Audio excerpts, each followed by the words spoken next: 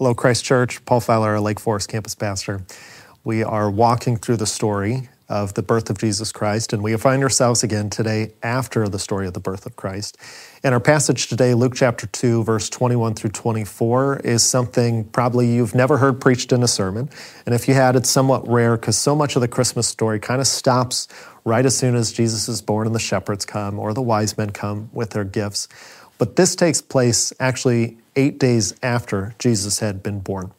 What we find in Luke chapter 2, verse 21 is that there is the day that you would actually circumcise the child. And the reason that it's 8 days is because there were 7 days that a woman, after she was given birth, according to Mosaic law, was considered unclean. I was talking about this with one of my staff members a few weeks ago, and what was so interesting is it could seem like, well, wait, why would that person be considered unclean? She's just done this beautiful thing. She's given birth to this child. Why is it that?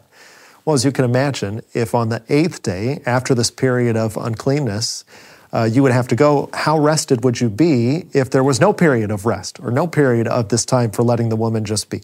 That the next day she was supposed to go into the temple and have the child circumcised. Well, that's why there's kind of a purpose and a plan in what God is doing here, that there is this 7-day break before the child would come and be circumcised. And it's also on this 8th day that we see here that he was now officially given the name Jesus. Again, that's the derivative of Joshua. That means God saves. Jesus is named exactly what he has come to do. What comes next, what we see through verse 22 through 24, is that there had to be a time of consecration. So according to Mosaic law, this would be 33 days after the birth of the child, that you would come to the temple and you would offer a sacrifice to consecrate the child. And this is fascinating because Jesus ultimately would be the one-time sacrifice for all things, because the consecration actually finds its way all the way back in Exodus in the time of the Passover. Because it was during Passover that a lamb would be killed in place of the firstborn son, that God would pass over judgment on that home.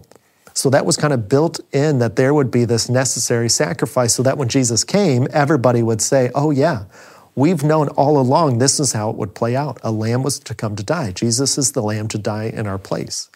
But also what happened as part of the Passover is that every single year, or every single time there was a birth of a firstborn son, a lamb was to be killed in his place.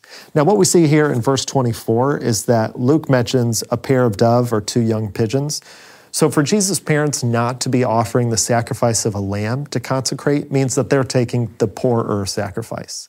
If you were poor, you could do the 2 doves or 2 young pigeons. So this is a very common birth by a very common family. But what's extraordinary is that they are consecrating the person who was going to be the consecration for all of us. They are offering a sacrifice for the person who's going to be the sacrifice for all of us, the person that is Jesus Christ. You see, this consecration meant something for Mosaic law, but who Jesus was and the sacrifice that he eventually would become for us means something for all of us. That's what's so important about this Christmas story. We can reflect on this beautiful child that comes and the birth and the good news, and it's God with us. But what we see here, right as Jesus' story is about to take off and who he is, we see this underpinnings of a sacrifice, an atonement, someone that's come in our place. And that is the good news and the hope of the Christmas story, is that salvation has come, but it requires a sacrifice. I hope you take some time today, sit back and rethink and thank God that he is that sacrifice for us.